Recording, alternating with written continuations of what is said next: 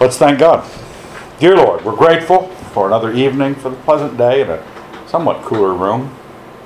We'd ask that you would bless our time in your word and in our lives as we turn over the things that we need to turn over to you. In your Son's name, amen. I thought it was funny or appropriate after last night's discussion, and I announced that tonight would be on affection, and Jeremy asked, Who are the guest speakers? Who are the guest speakers?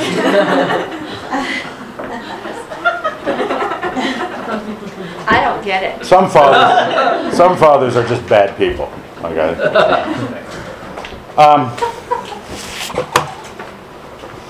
So affection. It almost seems, some of these things seem self-evident to us. Of course we love our children. Bethany was holding the baby and just, oh, the baby. And he put Rachel around it, and a baby walks into a church, and all of a sudden, the women descend on it. So we think that affection is natural. It is natural.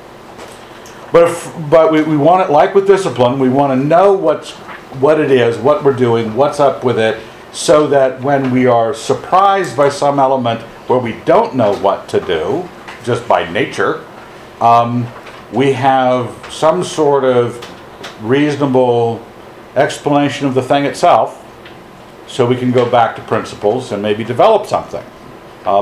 We are certainly not able, after 4 kids and bad memories, to pull together every piece of information that you will need, and we didn't have every piece of information because we didn't raise every kid.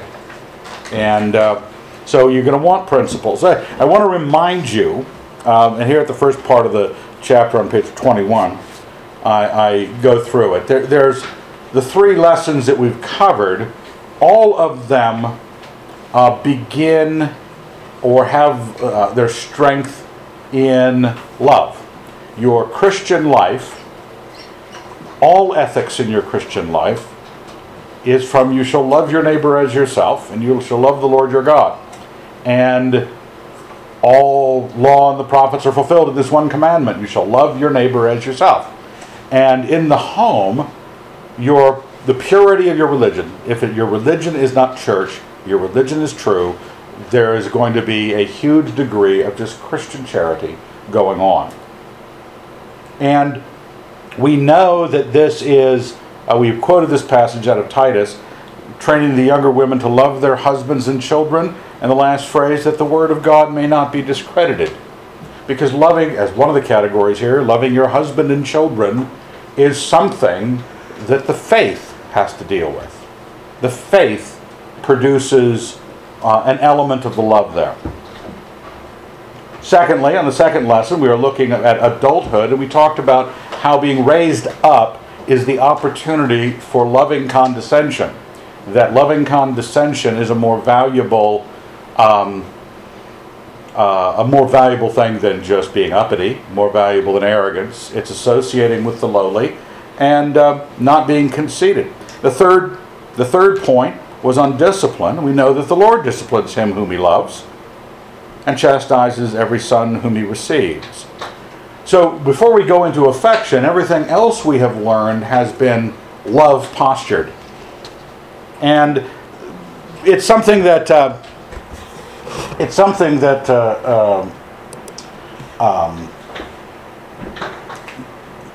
you don't want to make up with one portion of this. We'll talk about partiality, or just applying part of these lessons and not applying the whole. But you don't want to think you can step into a kid's life merely because you really like children and you really like to be with them, and people become nannies, or they become because they really like children, and they become teachers because they really like children. The thing about rearing a child is these other categories of love really have to be there. Your affections must come from an adult who is in charge and has higher affections for God and spouse. Those are the categories. The height, the discipline, and the religion. Your higher affection for God. And otherwise, your affection will have all sorts of breaks and inabilities to reach certain places if you do not have a huge degree of love in these other areas behind it. So, when we talk about affection, we're not just talking about the love. We're talking about the physical affection. And this is a natural thing. It is a pleasurable thing for the child and for you as its own reward. It's not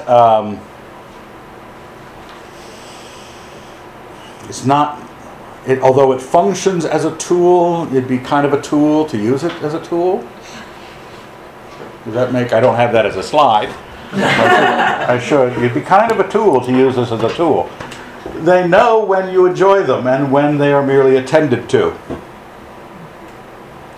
Because the affection is a positive pleasure. It's a gain. It's in its own right. I don't have to parse it out its value. It feels good to hug your kid. The kid feels good to be hugged. And it's a natural thing. We realize we don't have to go to any seminar, these ladies, to hug a baby. It's sort of like, being married. You don't have to. For centuries they had no self-help books on how to run a marriage, and people managed to get into bed together somehow. I don't know what it was. If people have somehow not sacrificed their kids to Molech all over the landscape, they did some places, but where there are children, it's a natural thing to have. We don't want to leave it there and say, okay, I'm going to be working on my Christianity, make sure it's real, not hypocritical, sincere, honest, true, etc. It's going to be filling my household without regard to church or tradition or all the other nonsense we covered. I'm going to discipline them in a holy and righteous way with justice and mercy. I'm going to be an adult.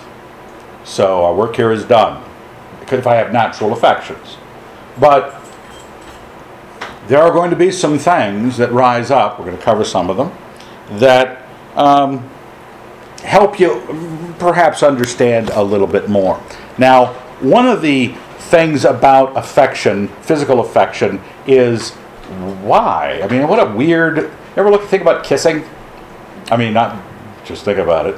And you say, well, I just let the Spirit lead. What a dumb thing.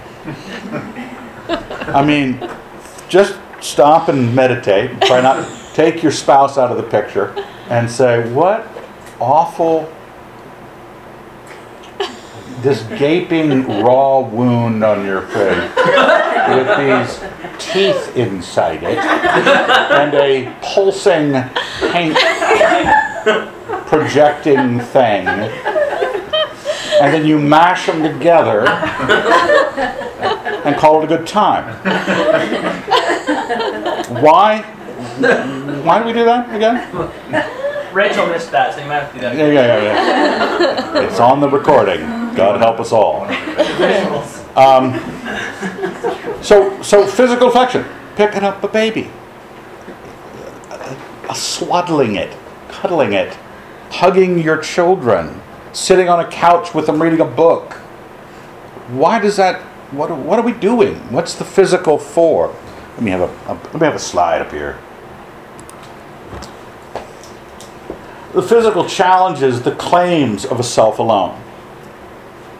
What the physical is doing, remember how you are a self because you feel inside your skin. You are you, and everything outside your skin is other.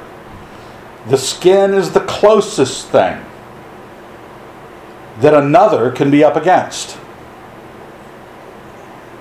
And the more membership there is, of whatever kind, the more physical the expression that represents it will be. So that the great membership of you and your spouse involves doing the nasty. And kissing and stuff.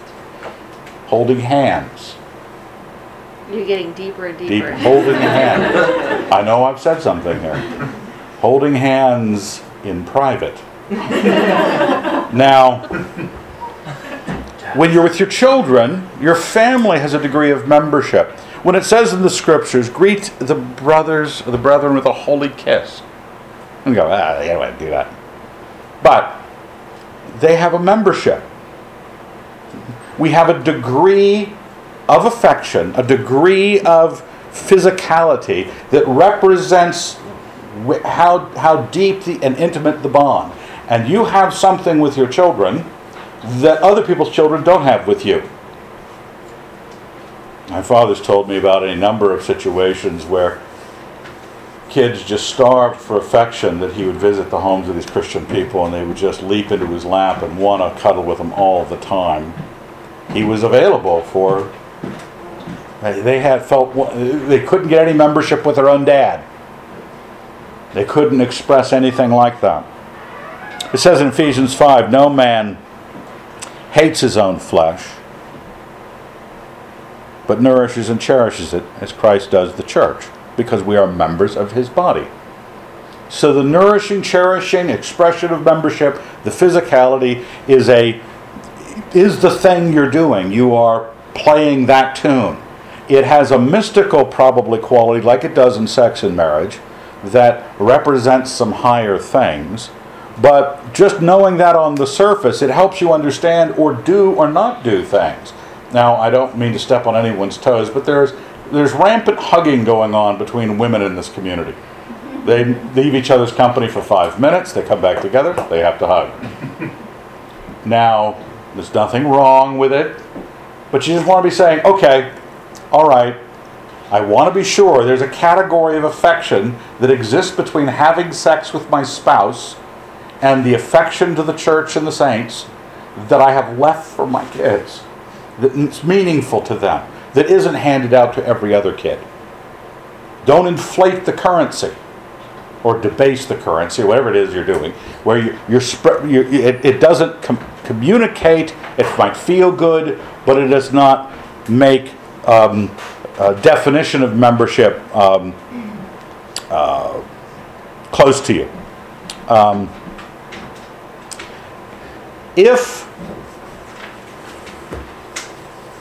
If perchance you don't have the natural desire for affection, I'm not a huggy person. My father actually, I learned it from my father. My father actually sent a letter out to all of our relatives, explaining to them who he would hug and who he wouldn't. Because they were all, trying to get in under his guard. He was trying to fend them off. He would hug his wife and he'd hug his daughter. Shake his son's hands. That would be the degree of, those were the people that he had membership with as family. They, because they had a huge, family reunion mentality, they really wanted Wilsons to be hugging Wilsons and any associated names attached to Wilsons. It's not wrong, but you need to understand what you're doing so that you have something, a category for your children of closeness. And if you don't feel a natural affection to begin with, you want to be sure that you don't have some kind of psychological bitterness barrier or something that's getting in the way of you being a natural person with children. It's understandable you wouldn't want to hug anybody's kid. You don't have to pick up every baby. But you want to be able to express the membership. If you don't feel membership, there's something wrong with you. So it needs to be fixed. Now, there is the cause of affection, besides they're related to you. Well, that's one cause. We call them neutral and positive causes. Neutral in that they just are. They have the same last name. You saw them pop out of your wife, and she assures you they're your kids. And that's just because they have the relationship, there's an affection. You have them sit on your lap in church when you read to them at home. You wrestle with them in the library or the living room. That is because they're yours. They did not actually achieve anything. Father, I got straight A's. Well, let's hug. Okay, let's wrestle now because you finally pleased me. But that is a reason to hug, but the neutral has to be there first. Just because they need to feel that membership in the neutral moments, that they belong merely because they exist. And then they get special affections in the pleasing moments. They achieve something in that gymnastics class I told you not to enroll them in. They do a backflip off the balance beam, and there you go. You hug them right after, just like their coach just did. Their creepy coach.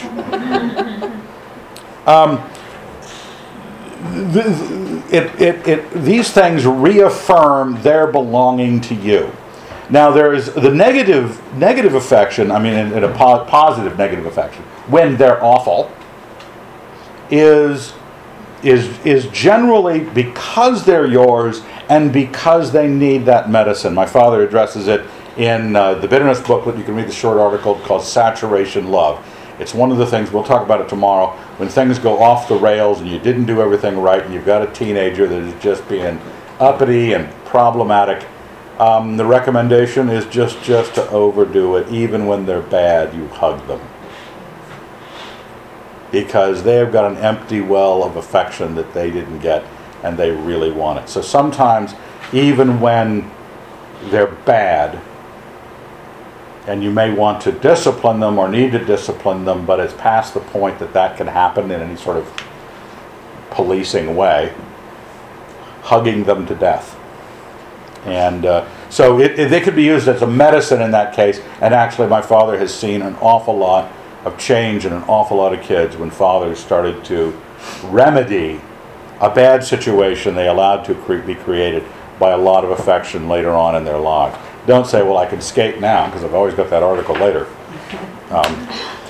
There's all sorts. I know you're up to something, and I know that I have to think of those things that you will do and somehow account for them. Does that make sense? The physical challenges, the claims of a self alone, the physical affection that you give. The person has this developed identity, and you've burst through that and held on to them. And so they start defining their sense of family as an existent self that is broader. They're a member of a body more than just a member of themselves body. They are that, but they're to be healthy. They will want to be, and all of us, healthy in the church together as a body and in families together as bodies. Those memberships as marriages, that body together, and it's the closeness of the physical affection that will challenge any kind of solipsistic desire. Let's see what the next one is here. Consider your inventory of yes. When they ask, not whine, what they ask. Now, this is not going to make any sense just sitting right up there. This is what you should be thinking about, though. These 3 points. Your inventory of yes, when they ask and not whine. That's Leslie's one of her ideas here. And what they ask. It's under this passage out of Matthew 7 on page 22 at the top, about God saying, seek and you shall find. If a son asks him for bread, who will give him a stone? Or if he asks for a fish, we'll give him a serpent. If you then, who are evil, know how to give good gifts to your children, how much more will your Father in heaven give good things to those who ask him? He illustrates something. He's not talking about child rearing. He's talking about normative, what we should be aware of. Fathers don't give stones in lieu of bread or serpents in lieu of fish. They're considering something. First off, the first thing you want to consider, the title of this, on saying no when you could say yes. We talked a little bit about that in terms of discipline. Was it in the discipline talk? Yeah. But in this case, we're looking at the presence of your positive gift of yourself in their life. You can apply it to other things. You can apply it to the discipline. You can apply it. But a lot of times, parents don't give these good affections or pleasing things to their children at the degree they rule their children. They are much more conscious of getting themselves into the driver's seat, getting their commands taken care of. Did you clean your room? Did you make your bed? Have you done your homework? Everything is, are you doing what I told you to do? Take an inventory, just in terms of ratio. Is the aroma of the house? No. Or have you? Did you? Is there any degree of yes, let's? You'd like this, wouldn't you?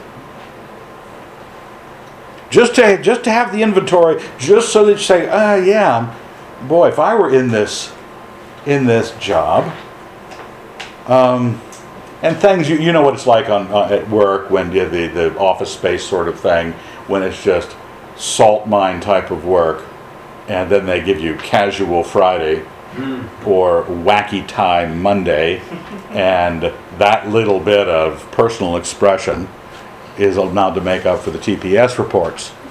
But it's just something you need to know, whether or not, just to assess yourself. Assess your handling of driving this ship of your family.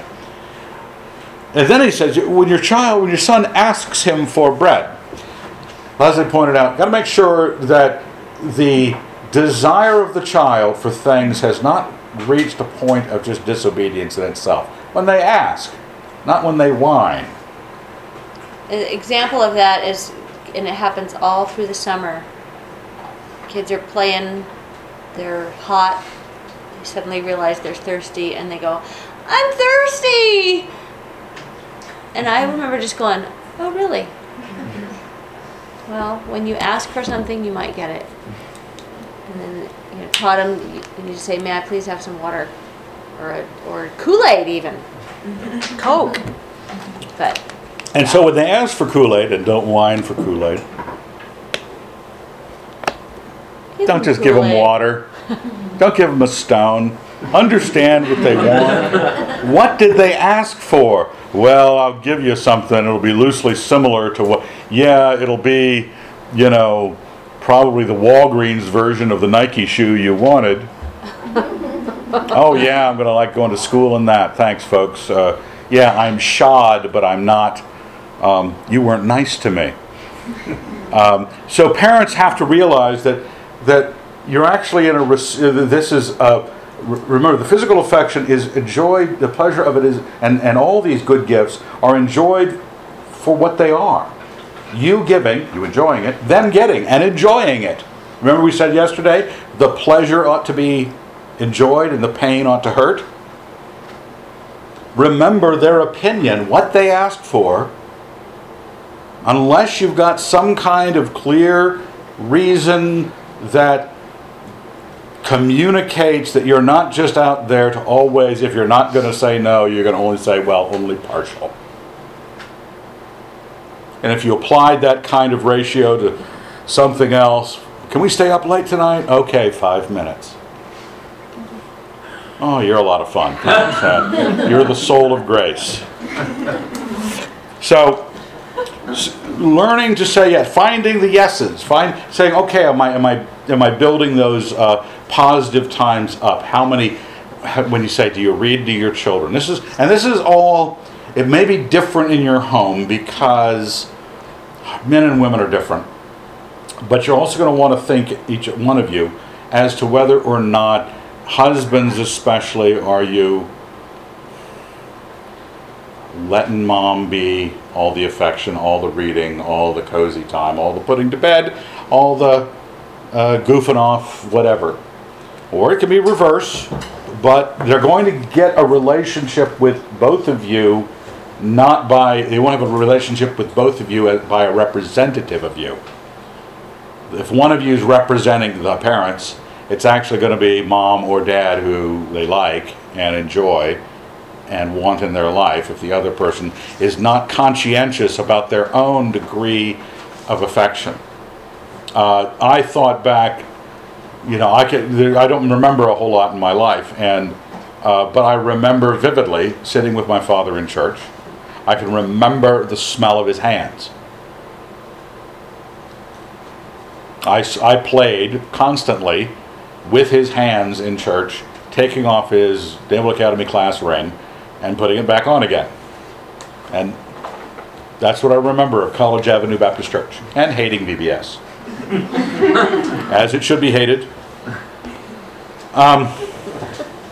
And so realize that these things are as little, as small as just sitting next to Dad in a situation, being read to. You all know what they are, but sometimes we think because we know what they are, knowing about it is having done it. And you really want to do some kind of inventory. The other side of that is saying yes when you ought to say no. And this is something we've seen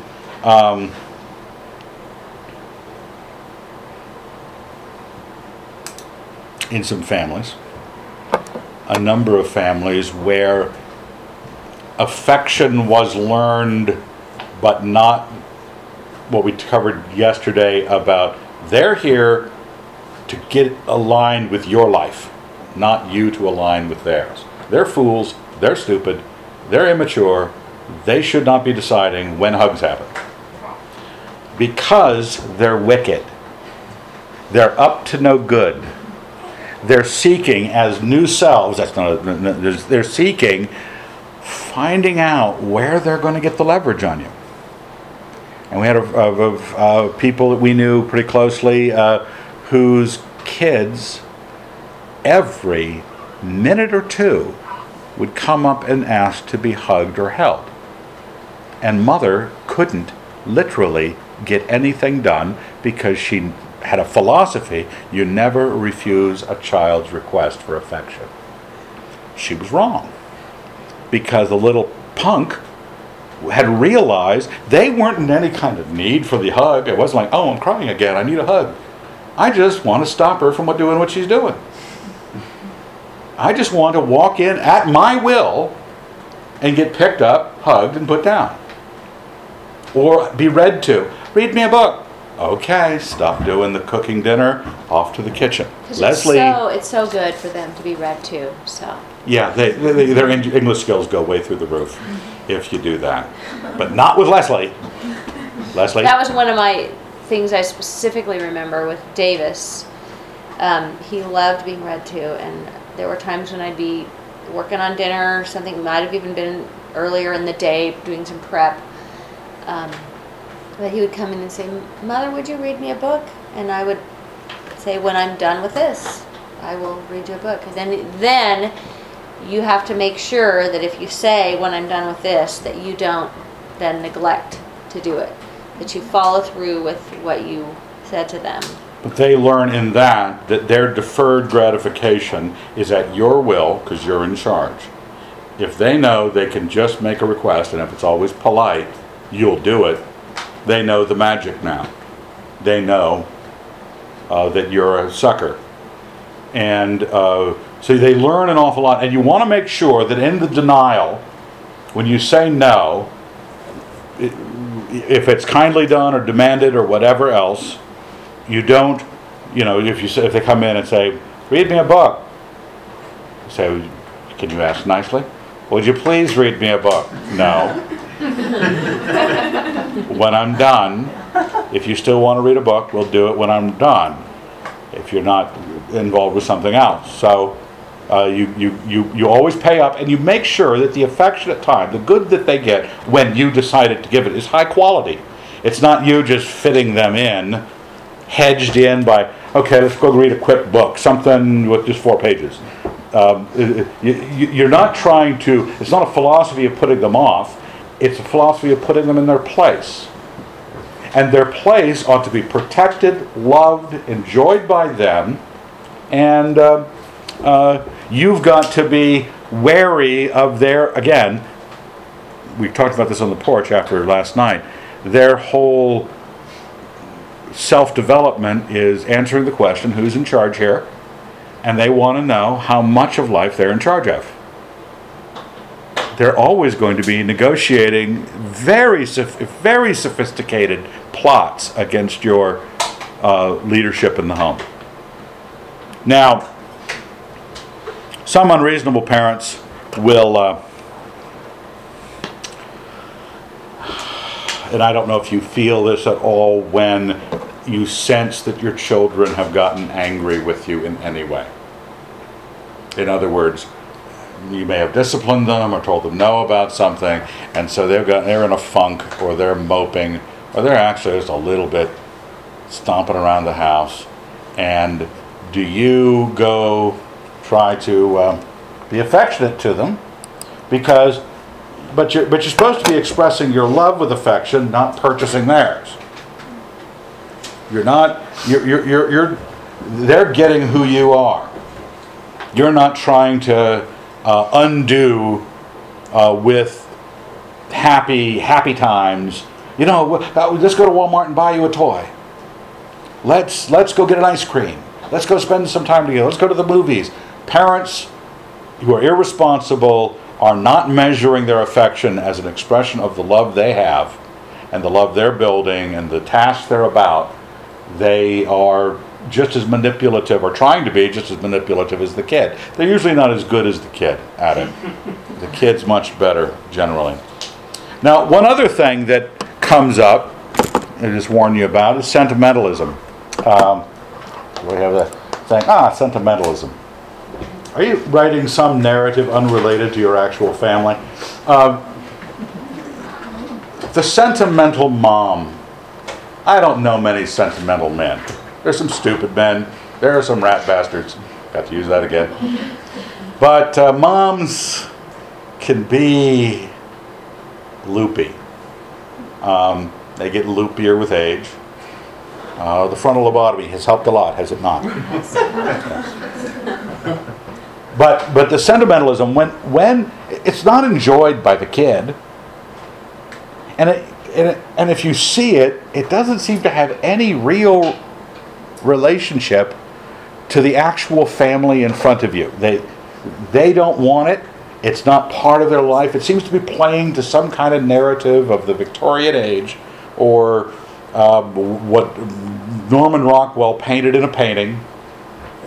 If only our Thanksgiving could look just like that painting of Thanksgiving, and with the turkey, golden brown, and everybody happy, or saying grace in the train station with your son, and other people looking at it because you're religious.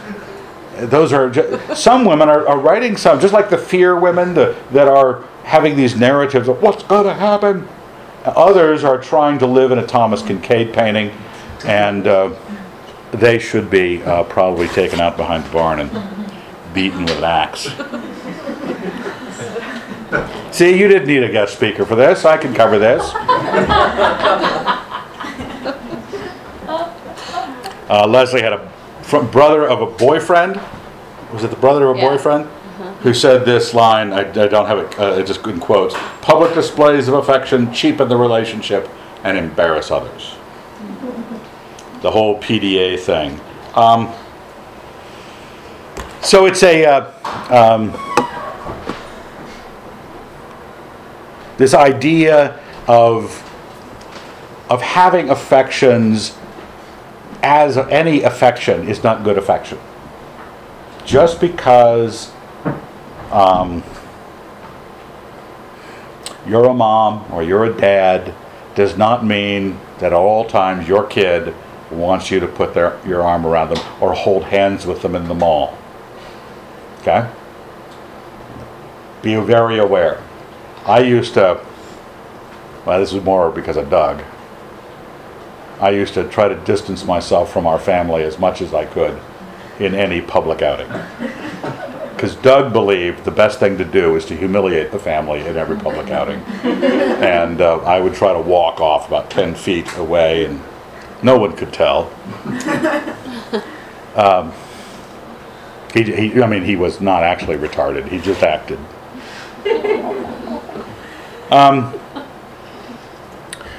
We are going to send Doug a copy of this, right? What's that? I want an example. Oh, yeah, remember the shopping center at Brits Shopping Mall out near Glen Burnie, Maryland. And the family would go out shoe shopping or something. And Doug would dance like a ballerina down the mall. And it's like junior high. And And I was just mortified. I was just. My mother, God bless her, was that dour British Queen Elizabeth II kind of we are not amused kind of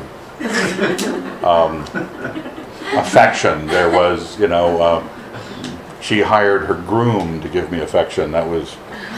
No, she was very nice, but she was not a clingy or sentimental woman, and but those sorts. I use that as an illustration of a public display that sometimes kids have measures about it, just like they have measures about what they want from you, and they don't want to be given something else.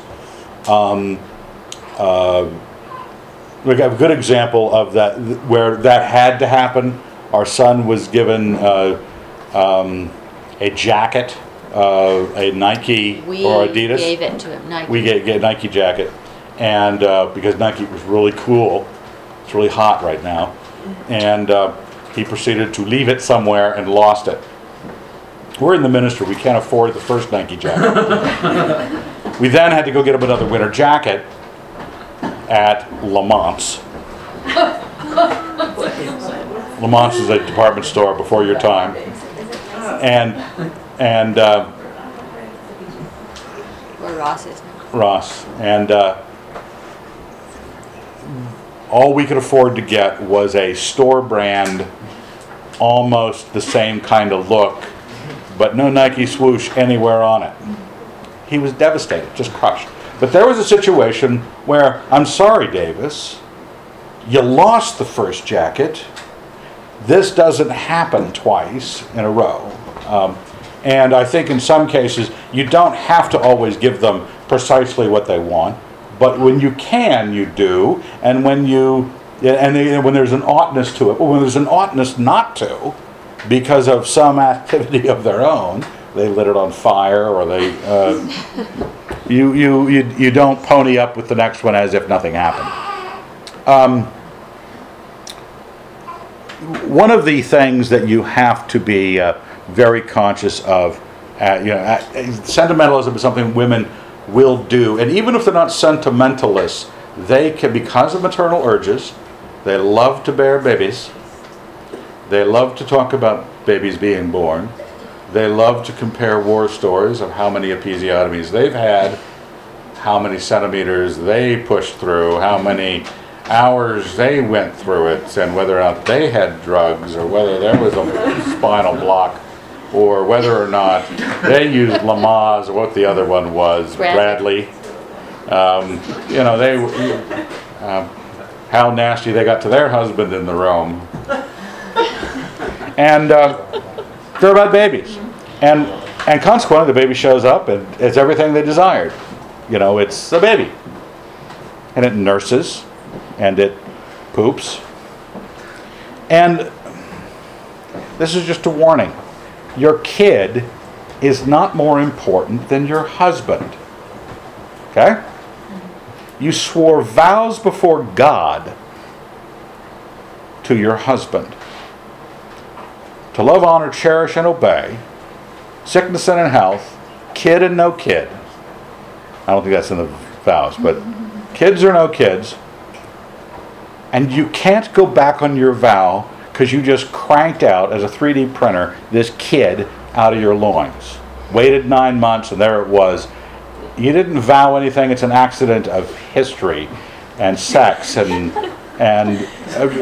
you just like to play with babies. And so all day long, you're playing dress up with the baby and changing it in and out of whatever onesies you have as a collection. And you're too tired to screw your husband at the end. Okay? Now, you don't get the option, because the child needs to know, not about that in those terms, but Evan, you really should be standing up. I'm old, I'm tired. Stand-up comedy.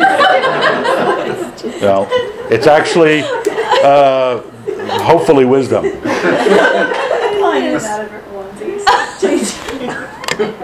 But no, you know this is true, women, and you know you do it. It's your little game you play, and you even have idiot clothes you dress them up in that they will never choose in their life, ever. No human being ever wears that stuff, And while they're in your control, the clown suit is exactly what you want to have them in. Now let's take them to Sears so they get their picture taken. And the women go through all this heartache and the stress of Sears and 3 kids sitting there sweating and crying and getting their picture taken. You have a husband, and he is a higher affection. He has a claim to your affection. He pays for you and your brat's very existence. He pays the doctor bill. Now, you have to remember that so that it controls your affections, just like your responsibility at the stove and you're making dinner and little Johnny walks up and says, read me a book, and you say, when I'm done, I would be happy to do that, but when I'm done, you need to wait. It'll be about a half an hour. Your husband is a bigger responsibility than dinner. And you don't use kids, and believe me, just like the kids can watch parents and find out if they're weakly responsive to demands for affection, they also know if they can split mom and dad. Both in terms of who they ask, who they can get attention from,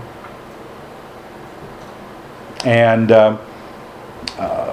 it can cause all sorts of chaos by you not having placed things in their right position.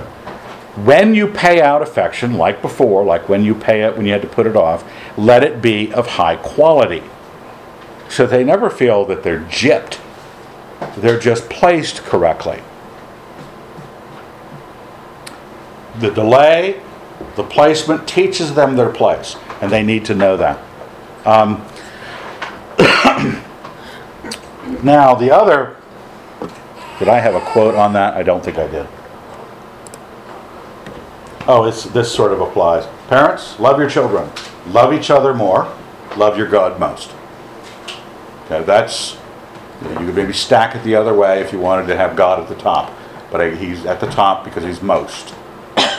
But you're there to love your children, but you have a higher claim. Your husband has a higher claim to your energies, to your physical affection, to the performance of things that you do during the day.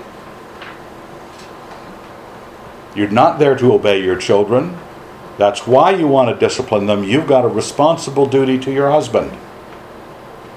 And if your kids start getting in the way and screwing your life up, you're not in charge. You're not rearing a child correctly. They might never see what goes on or the years that countless people have written into magazines about how their sex life went to nothing when the kids were born. Don't let it happen. On the last one, love your God most. This is one where Jesus Christ is clear. Too clear. Matthew 10, he who loves father or mother more than me is not worthy of me, and he who loves son or daughter more than me is not worthy of me. Got it? Oh, let's ratchet it up a little bit. Luke 14. If anyone comes to me and does not hate his own father and mother and wife and children and brothers and sisters, yes, and even his own life, he cannot be my disciple. Well, now what? Well, that means, when I go back to day one, and the religion I have, the truth of it, the how permeating your kids see in your life, in your home, when you strip everything away, your Christianity is not actually there, just actually there. That you think of it and your God more than you think of them. So, what you're expressing to the child in affection, that's why those other categories exist. You're in charge of them, you're an adult, and you're a Christian. And Christians have this delineation of placement. These are the ordinate values. You have to, I've looked at this, you say, well, what about that hatred passage? I'm a little confused. Okay. We always look at the hatreds that are sort of the malicious hatreds. God talks about hating the evildoer. David talks about, do I not hate them with a righteous hatred? You say, well, isn't that murder? Didn't Jesus say that if you hate your brother, and here's David talking about his righteous hatred. Just like, I was thinking about it because I was thinking about love as being the direction we turn. When we love something, we turn toward it. When we love God, we turn toward Him. When we love our wives, we turn toward them. We love our children, we turn toward them. When we hate something, we turn away. It's turning your back on something, someone. That might be a little vague, but that's the way I've been. It does not have. When I turn to something in love, it has a claim on me. My own life doesn't even have a claim on me compared to Christ. Even my own life. You cannot be the disciple of the Lord. So I have to have, in that sense, myself turned toward Christ and turned away from these other things. That they cannot claim my attention when God does. And the same is true with husbands. And you need to be kind of big kids with your big panties on when your husband's trying to do something for you, or that the things of your growth spiritually are not moved to the background. Because we counseled a woman this morning whose whole Christian life had been absolutely destroyed. She'd never even spoken of the gospel to her children, and they were 20. And it was a Christian home. Because everything was, it was mixed up for all sorts of other reasons. But you don't get to have noble family value reasons that you're going to live for. Family values is not as important as you being a Christian. Your children are not as important to you as your spouse. But they are important to you. They just need to know. You need to know their place. They need to know their place. This great passage out of Proverbs 4.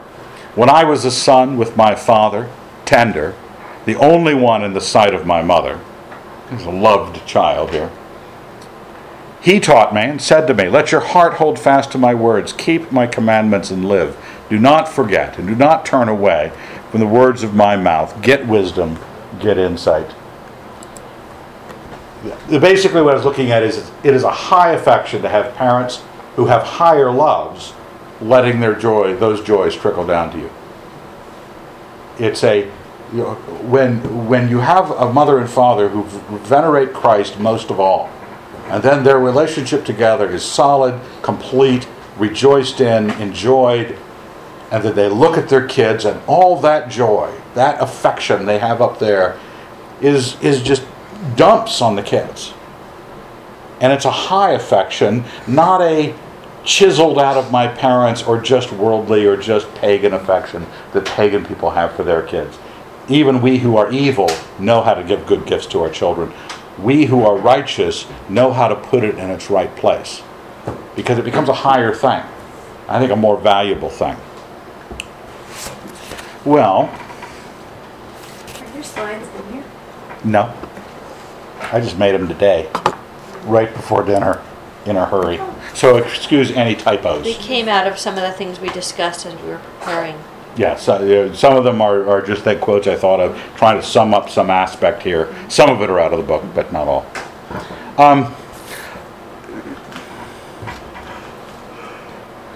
The children get to witness your wisdom in God, your wisdom in your spouse.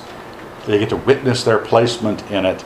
And you are going to let God be God of your household, or you're going to be God of your household. And that I've said it before, that if you're ignorant and stupid, they're going to learn ignorant and stupid.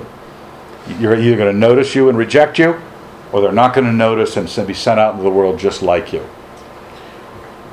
Now, about affection, the children, you want to ask yourself not just how much inventory, but do an honest measure. Do your kids like being with you? I do know some Christian parents, the kids do not.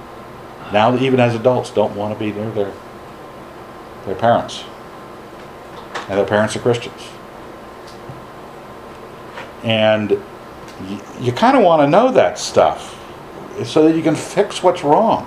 Fix it. It's either going to be something like you're not giving them much, or you're giving them too much sentimentalism, or too much of what they don't want, or there's just all sorts of things that could go wrong. But if you don't think they're laughing with you, kids, you ever see that video with those the quadruplets laughing? Are they quints or quadruplets? Yeah, they're just dying. They're probably just a few months old. Just their father's making them crack up, and they're cracking up. But kids laugh with you and enjoy sitting comfortably with you. That if next to you, on your lap, next to you on the couch, is their best place in the world, not something you have to kind of make them do. Come here, sit here. I don't want to. Look at that, seriously. Do they not enjoy you? The time with you? In the home especially, where greater intimacy is allowed. The public displays of affection, you want to watch out for that. Do I have a... oh yeah, PDAs. Are you trying to prove something to the public, not to your child?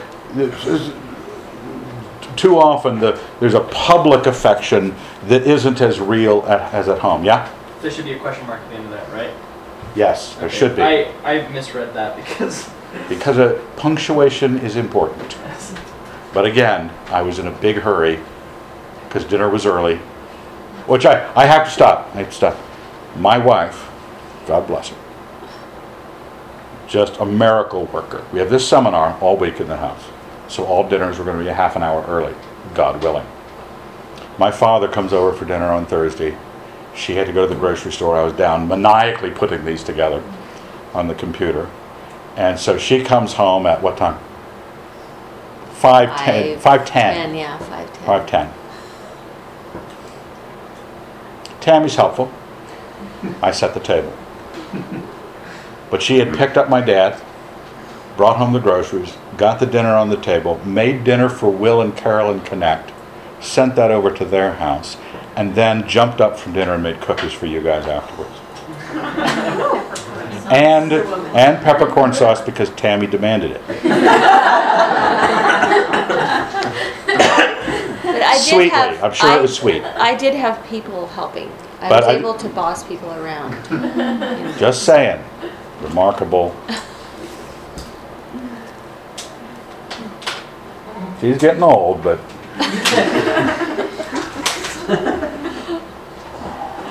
There are limits in public. You should have the joy of very close physical contact with your kids, everything from wrestling, but which you wouldn't do in public. Or real close affection that you wouldn't do in public.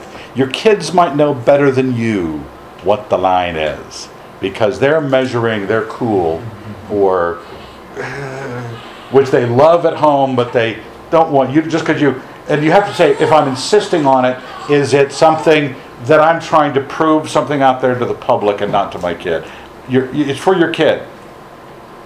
It's your enjoyment of your kid sometimes has to be restrained so that you don't humiliate them or annoy them. Sometimes kids will protest as if they don't want the affection, but they want it. And you have to develop wisdom as to whether or not. We had this, I don't know if I mentioned him, I don't think I did.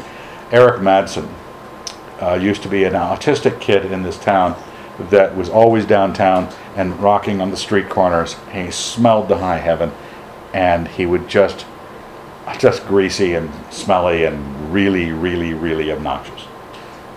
And he'd come into the bookstore all the time. And he had this barking voice. Really, really smart guy. And my dad would just grab him and hug him and wouldn't let him go. And he would fight. And he loved it. I mean, he really did. Smiled. And smiled. But sometimes kids, I mean, your kid's not autistic, but you know, if your kid resists it, don't go, okay, no more affection. Sometimes as they start to feel their identity come on, or they think they're too big for this, they want to check to see whether or not you really mean it. They may put up a little bit of a defensiveness, and you just have to have the wisdom to know when to push it and get them into a full Nelson and make it happen. But there's a difference. Sometimes you need to understand they don't want it, and it's honoring them not to give it. Consider how you hold your kids. This is something small, but it's something I learned with babies, 4 of them. There is a cavalier way of carrying your children, and that's the way you should do it. Okay? They should be like luggage, not some precious jewel. Okay? Oshkosh Bagosh are the best because it's like a luggage handle on the back. And they love it. They love being carried around like a satchel. Or it's the football carry, or various carry. But realize that your attitude about carrying them, if it's always, moms could do a little bit more of the tender, protect everything, hold the head up. Don't push the soft spot. And but realize that the small things of the way you interact with your sons, the way you interact with your daughters, you're communicating things in all those moments. Why do you wrestle with your sons? My daughter never wanted to wrestle. She never understood the wrestling. It didn't. What? What am I supposed to do? Am I supposed to jump in? The boys just full length, out into the scrum, but that difference shapes boys and it shapes girls differently. So you have to take those things into consideration, and don't create or keep an infantile tenderness. Leslie was very clear about this to me this afternoon. She can't stand when women say of their grown children, "Oh, he's my baby." Like he's the youngest kid. "Oh, that's my baby." And because some people are living in a world where they don't love their actual family, they love some fondness for babies. And I know women who keep having babies because they are fond of babies, not fond of their family. They don't want to grow up with their family. They don't want to learn to love people at the ordinate value of a 14-year-old. They just want another baby. And there is a need. It's something we've recommended to people about birth control. I don't know what your position is about birth control, but one nice thing that Larry Lucas shared with us, and we enjoyed also the same thing, that if the wife's always cranking out a child, the wife is perpetually in the nursery. And the husband gets to grow up with the older kids. But the wife never gets to. She's always in the nursery, always taking care of the last 3. And it was very nice that once Gunn was born, our life went up from there, and now it's great. 22 to 31, we've got great adult fellowship. But that's our actual family, 6 adults. And that's what you want to be affectionate toward, not some vision of something else you want. Just like the sentimentalist, you don't want to have some false, fake narrative of something you're writing. You don't want to have some fake affection about something that's not there anymore. And in every situation, you're an adult in every stage of the business. They might not be, but you are. Now, we're looking now at sarcasm, because, as you probably can tell, I use it. And I used it with my kids. We've mentioned that earlier. And sarcasm, that's not the right, I'm missing a slide. This comes from rushing. Oh well. Did it not get on there at all? Probably. No. That's the last one there. Don't read it. Don't read it. Oops.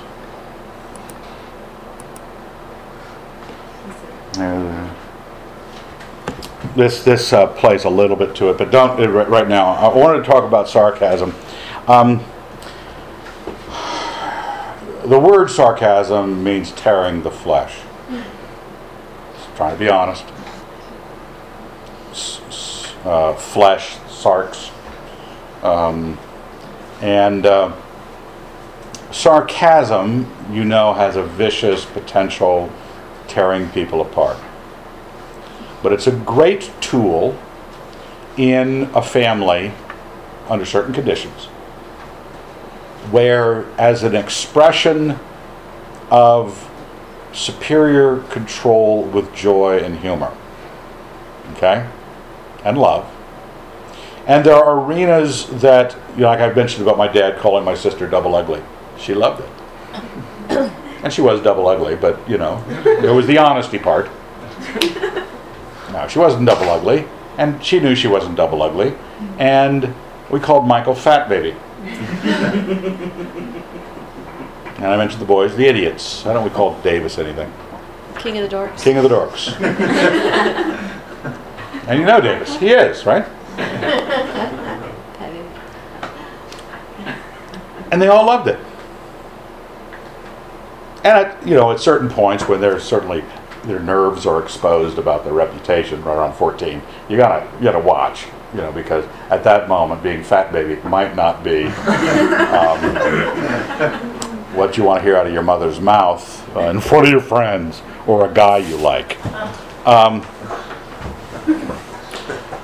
So that, and this is what I try to define an aspect of this, a joy of communion between the high and the low when it's jointly acknowledged. What happens is, I know people who use sarcasm in families. Well, let me get to what happens here, where it's a wonderful expression of affection, but it is not fruitful if your child is stupid. In other words, they don't get it. They don't get the negative. They don't know why you're saying it. They don't know how to put those words together. What did he mean? What do you mean, rock? They probably ran out of rocks. What? Huh? Did he get tired of rocking them? Is that the running out of rocks? I mean, they don't even, and I'm sorry you have a dumb kid. But it's not going to do you any good with a dumb kid. I know a family that has a very intelligent child who does not get any of it. No, both parents are pretty sarcastic, witty people, funny people. Does not get it. And you just got to give it up because you're explaining the joke all the time. Why did you say it that way? So that one you just set aside just out of is not successful. Second, they don't believe in the ground and context of your love. Could be because it's not there. Could be because you're just excusing sarcasm because Evan uses it. And you're just being mean. You're tearing people down. Because a kid knows when you enjoy them, when they are having that your communion with them is calling them every bit of retarded you can, but they know because of your very presence in the moment and your enjoyment of the moment and your love for them that you've communicated very clearly with a lot of affection, that it's a credit to you that this high and lifted up agent is commenting on what a tard you are, and that communion of high and low where both is acknowledged. Yeah, we are tards. The boys would go around and go, we are idiots. Ta-da! They wanted to have, anybody who received our Christmas letters, annual abuse of the family. Okay? And they loved them. They loved reading them. They loved showing them to people. If you want to see the collection, we have them in an album. How many of you already get them? Yeah. Some of them already get them. And people, not just our kids who like having them. And our kids we had those albums created for all of our kids, so they all had the collection, because they all like going back and reading the insults I would heap on them. And it was every avenue you could think of. You could think of. I could think of. I haven't thought, I'm getting on, so I don't know if I can think of any more. But they loved it. And people who received the letters, was there ever anybody who went, how could you talk to your kids that way? Was there anybody like that? I don't think so. People who didn't understand it? Just didn't say it. Maybe they didn't. They just asked to be dropped off the mailing list. But if people did accidentally not get one year, there were complaints coming in. People love. We understand that humor when we're sort of not involved and we watch it happening in a Woodhouse novel or something like that. Witty repartee and the like, and everybody's laughing. And so you have to realize that if they're not getting it dumb, perhaps, or they're just hurt because you did not check to be sure that you've got the skills and the love communicated so that they feel absolutely secure. You don't want to sacrifice some kid that's not secure in you to that kind of treatment. And the last category of people you probably shouldn't use it on are the kids that are maybe a little too far gone and they're just looking for a ground of offense. And they know they can pretend that you shouldn't have said that to me. They know it was a joke. They know you love them. They're pretending you don't. And so they can build something out of it. But that's usually somebody who's been allowed to get to a certain place. There is that proverb, I didn't look it up, so I don't know what the reference is, but the people who use the sarcasm without the love is like someone who calls somebody a name, a fool, and then says, I was only kidding. I'm sorry. If you have to say, just kidding. Somebody used to say that around the house a lot. Who was it? I can't remember. Recently. Was it Rachel? Yeah, it's probably me. I think it was me too.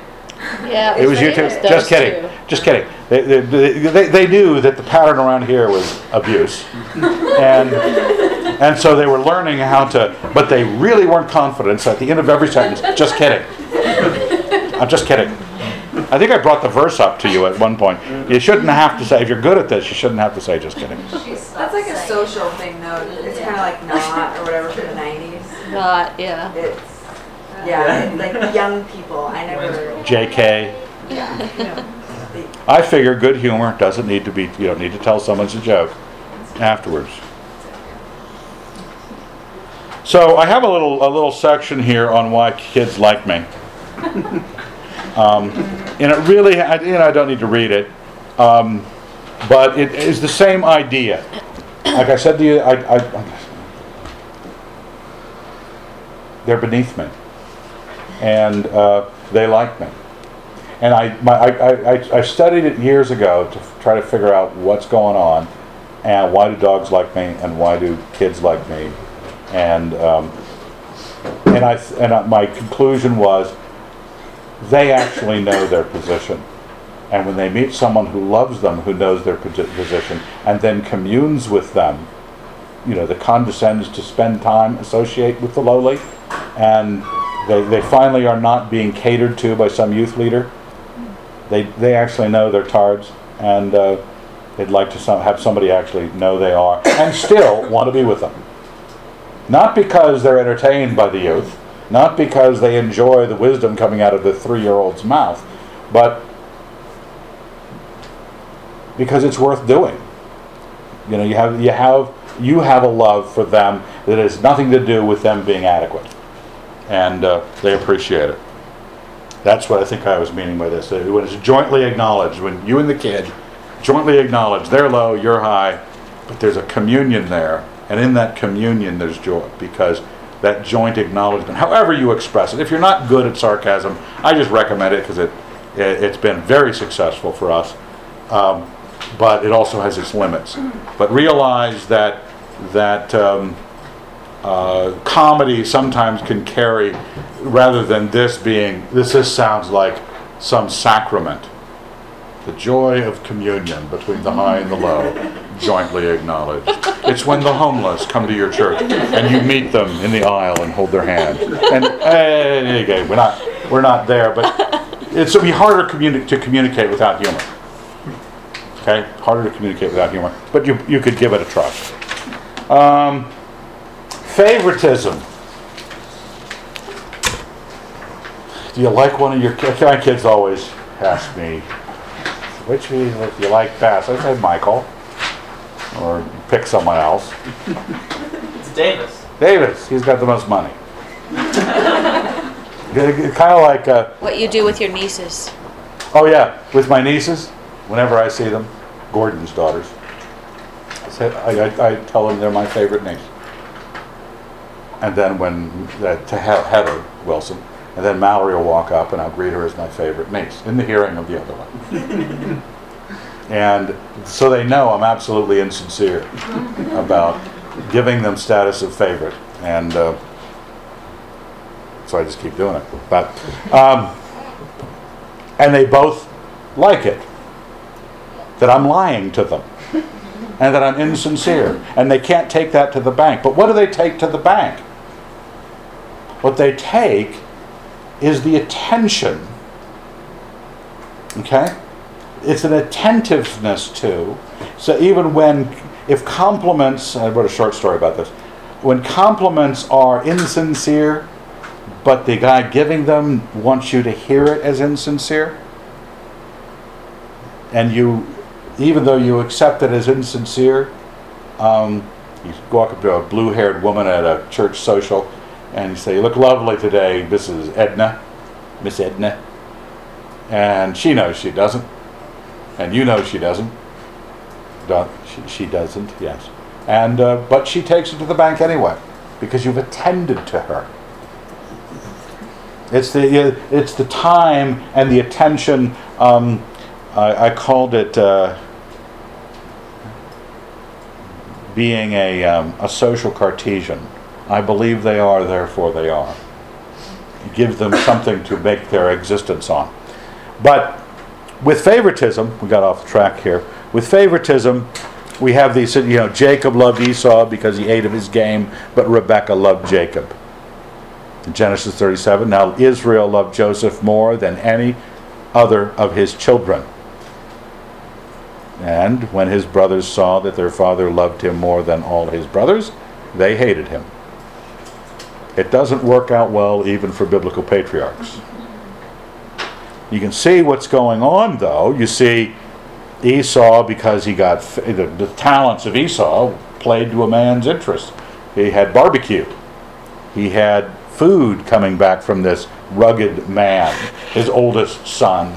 And that poofter, Jacob, just hanging around mom all the time. And, what is it? My brother Esau, he is an hairy man, but I am a smooth man. That just says it all. Why would any man want to hang out with Jacob? Probably good with the ladies, but probably played soccer. I wasn't going to say that, but it's out now. Now, you can see the problems from visible favoritism. But how do you keep it from happening? Sometimes you got a really smart kid. Davis was a National Merit Scholar. Then there's the idiots. Davis is making, what's his name again? Out of sight, out of mind. Now, you see achievements, you see similarities. Gunn's very similar in personal habits to me. He agrees with everything I say. I like him best. Graham is the great PR representative of the family. He glad hands everybody. He's in the mix. And you say, well, when you have differences in kids, and you feel that agony of, I know I would never say, but.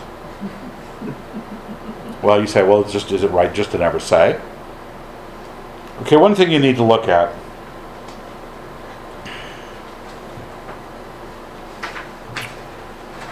You sometimes have an expectation that each kid will be an achiever enough of different kinds that it shouldn't be a problem, but it ends up being one.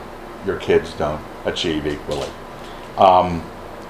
You start thinking in terms of your own interests, Do I have a slide on this? I think I might.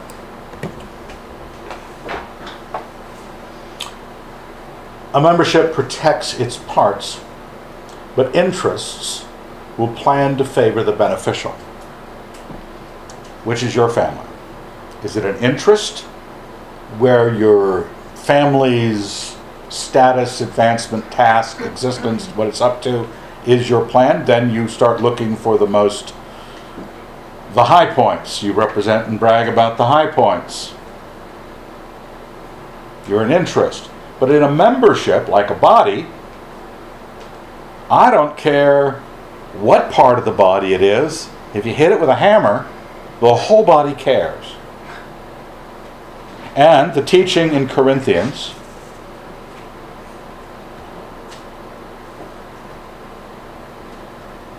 those parts of the body which we think less honorable, we invest with greater honor. And our unpresentable parts are treated with greater modesty, which our more presentable parts do not require. But God has so composed the body, giving the greater honor to the inferior part. If you're a membership of a family, just the philosophy alone of what your family is up to, what its task in the world is, to function as membership, especially through affection, which creates the membership or bonds the membership, or those things begin to matter to you. First off, if a kid is unfavored because of a lot of weaknesses in their life, what lack of discipline or help or benefit had you fallen down on? Do you need to confess something that you need to take care of because you did not bring them along adequately? But if through some circumstance there is this divergence of kind, they are members of you, and each member feels the pain of the other members. They rejoice together, they suffer together, and if it's a different kind of association, you might not say an interest, it may be a group or a movement, or whatever you're thinking the family is. What favoritism, merit, rising to the top, works in other situations. It works in a business situation. You don't favor inadequate labor in business, because your task is not the membership of a family. It's profit. But is profit the measure of your family? Is membership the growth of the whole thing, the bonding of it together as best it can, through discipline, through affection, through Christ, through position? Just thinking of it differently will control that. If you find that there is a difference, you've got something you can do. You can turn your interest to the protection of the part that needs the inferior. It says the inferior part. There are inferior members of a family, by whatever measure you want to use. Now what are you going to do? Well, your heart's going to be directed by how you view the institution. You have something? Okay, so let's talk about Think about incest. something Dr. Laura said once. Okay. And I brought this up. Yes, I brought this up. Because we've run into it. We've run into actual incest. But one of the things that stands in the way of affection being fully beneficial or enjoyed are the possibilities or the fears of incest. I know some great, dear Christian friends the father pulled away from being affectionate to his daughters as they hit their maturing years because he didn't want to be tempted.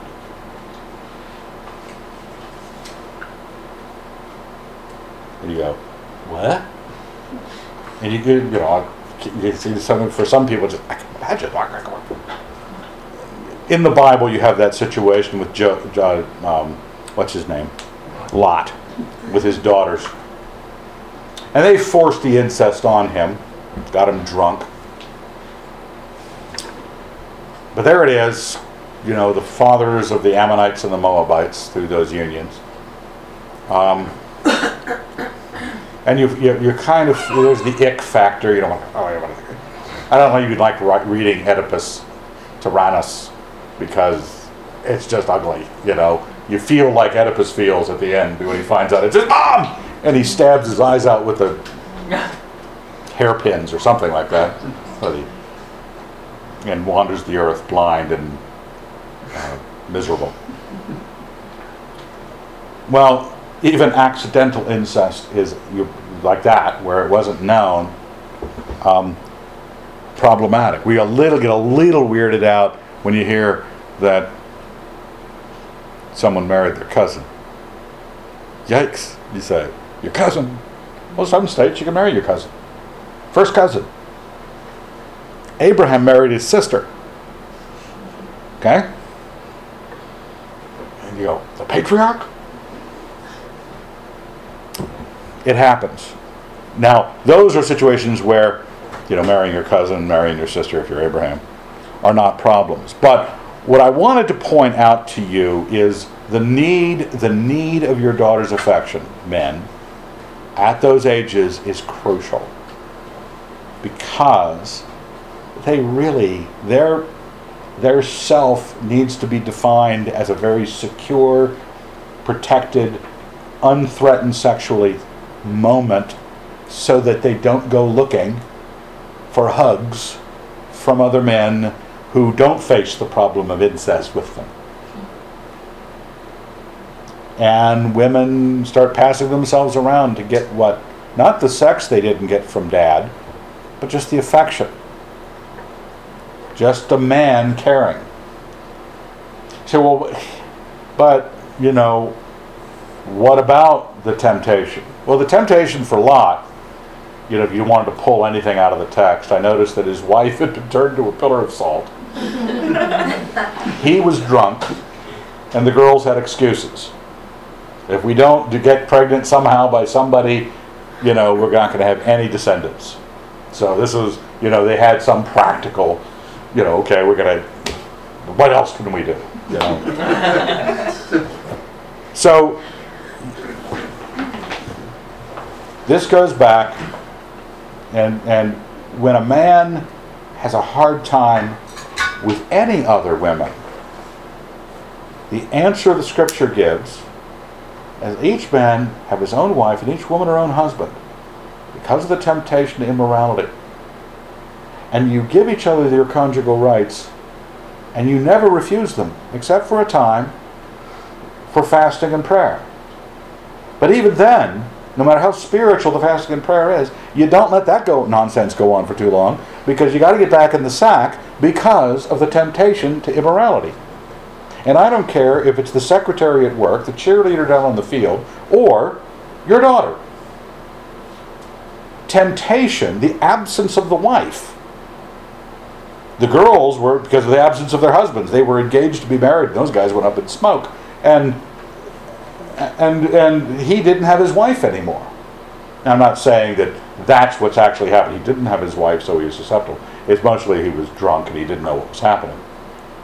But you want to, just for a mnemonic device, the presence, if you want to be protected against any kind of temptation, so that your affection for your daughters is always pure, constant, and enjoyed by you and your daughter. It's representative of family, not representative of a man and a woman. Your relationship with your wife had better be sizzling, taking care of business. Now, you also got to watch that you're not a kind of person who is incoherent. A person who does not measure his world correctly, accurately, realistically, who's essentially drunk, does not have his defenses up, even if he is sated, because satiation is not, we're not Freudian pressure cookers. Okay, we're not just, well, as long as you're getting something, you won't be tempted. It just makes you want more something. So, you have to be a reasonable, coherent person, because it's the drunkenness that features Lot in a situation where he did not know where they were with him and when they got up to go. He was completely snockered. You don't want to be that kind of person. So a clear head and a solid marriage. Then you don't even, the third thing, their excuses they were making, those just come when you're trying to justify. And I know a guy in prison right now whose circumstance was pretty much that. He went to prison for molesting his daughter. His wife was a biatch, and they didn't have a good relationship, and he turned to his daughter, and he was not a coherent man. I mean, he wasn't stable in his thinking or at all. Got turned in, got caught. I think he's supposed to get out of prison pretty soon.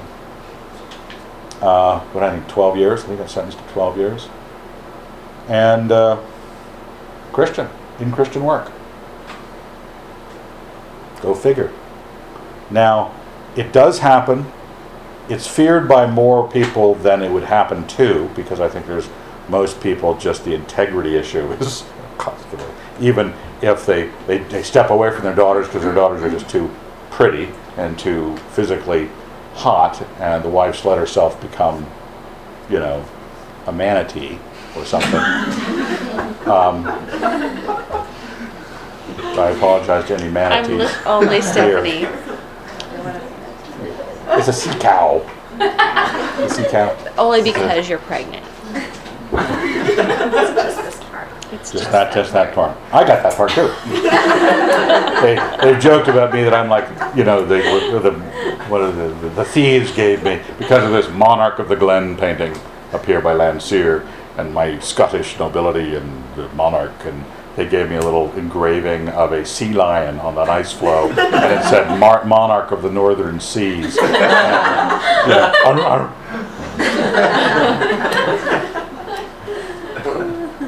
So, what about the other side? Oedipal impulses.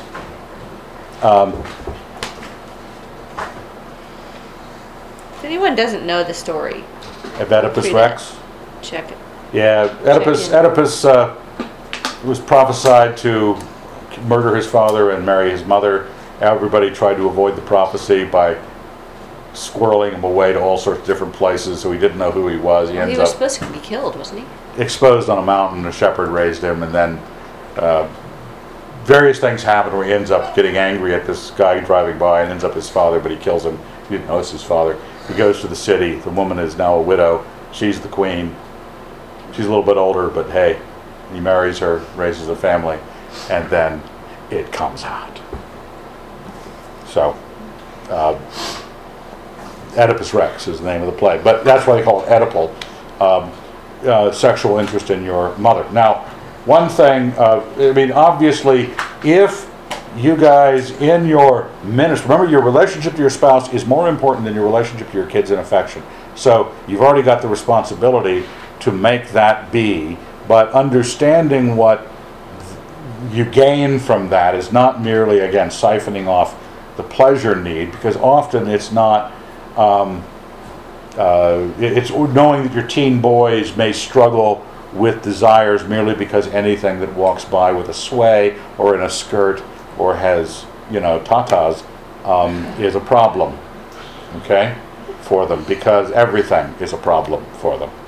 And you have to be, out of your consciousness of what your husband likes and enjoys, reserving the intimacy of that affection for that relationship, so that the membership of spouse is more heated and you know the distinction.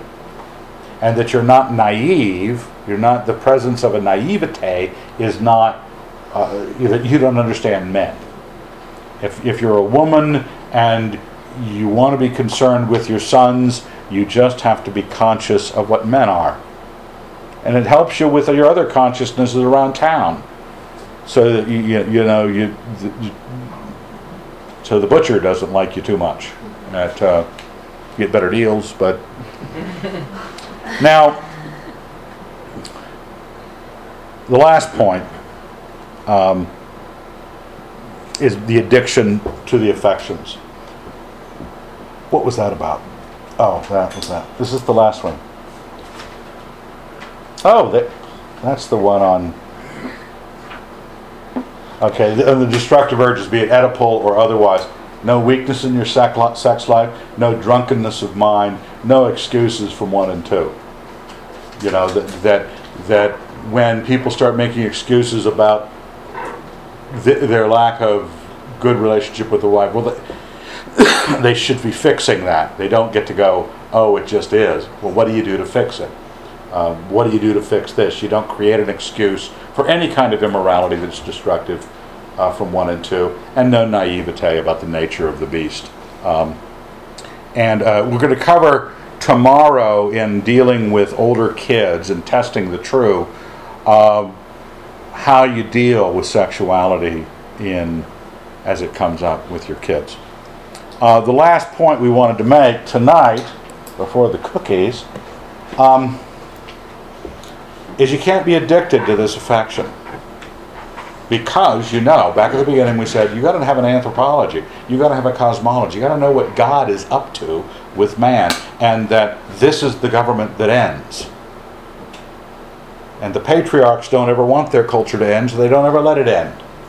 The clingy mother, the sentimentalist who never wants to let their babies go, doesn't want it to end. Fathers who can't give their daughters up to marriage don't want to let it go. You have to realize the addiction of what you gain isn't allowed to you. You have got to let it go. Give this in the scriptures here. I gave the situation with Hannah and Samuel, and I loved her quote, "Therefore I have lent him to the Lord. As long as he lives, he is lent to the Lord." And she gave him up as a little kid. We just call it daycare at the temple in Shiloh. And so what I was thinking, and I have the same thing down with Luke with Christ at the age of 12, when he ends up in the temple and mom and dad are looking all over for him, and their moms and dads and moms, my son's in the big city, and 12 years old, what are you going to do? And he's kind of odd. That people will pick on him and stuff. Well, they find him debating with the rabbis, and he's about his father's business. At 12, there are higher callings than you, and the three that are right on the surface are the Lord, the maturity you gave them. Okay? What was all the effort for? I was teaching them how to work on an engine, have a job, throw a spiral, which I don't think I ever taught them. All the different things, and understanding the world, and getting Bible studies for them, and growing in grace, is to make a maturity that they could step away from you in. They don't need that if they're never leaving. Those are the people, the daughters that you don't want to leave. Some little airhead that never got things quite figured out. You don't want to send her off to Seattle to get a job because she's an airhead. She doesn't have the maturity you gave. You need to work a little bit more, or only let her move to Potlatch. But if you're successful, the maturity you gave is a higher calling than you. You admitted that by the years you gave to creating it.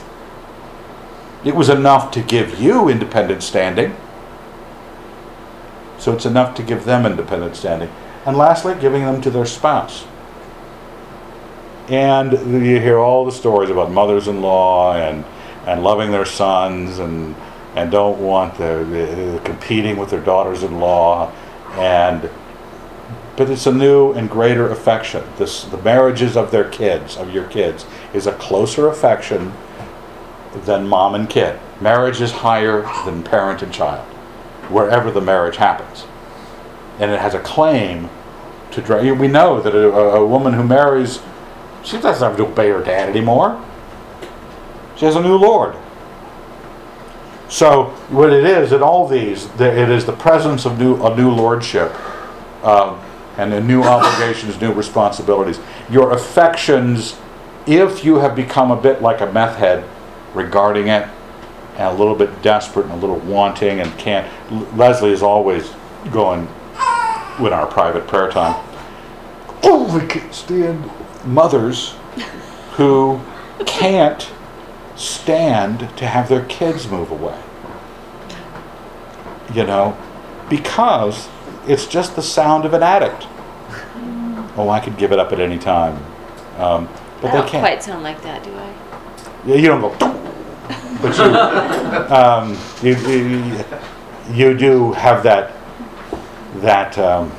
special Leslie noise, Yeah. which is a lot cuter than what I was doing. So, just in terms of affection, you gotta know what you're doing. You have to know what it feeds. You have to understand the kind of institution it serves, how it's enjoyed, what protects it, what's stupid about parts of it, and know when to give it up. But we didn't, and probably don't need to go into any of these other things here that I wrote in the margins. Well, let's thank God and be about our cookies. Oh, next night, tomorrow night, is the Testing the True. We're going to be going over the payout. Why do things get really rocky or potentially really rocky in adolescence, and where we find out if we did a good job.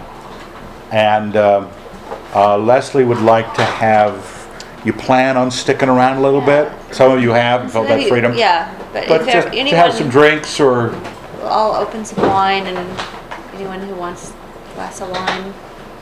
And I think somebody said they might bring brownies or cookies tomorrow. I said I would bring cookies. Cookies. Do you want brownies instead? whatever you want to make. Okay. I couldn't remember what we'd said. I was thinking snickerdoodles. Snickerdoodles.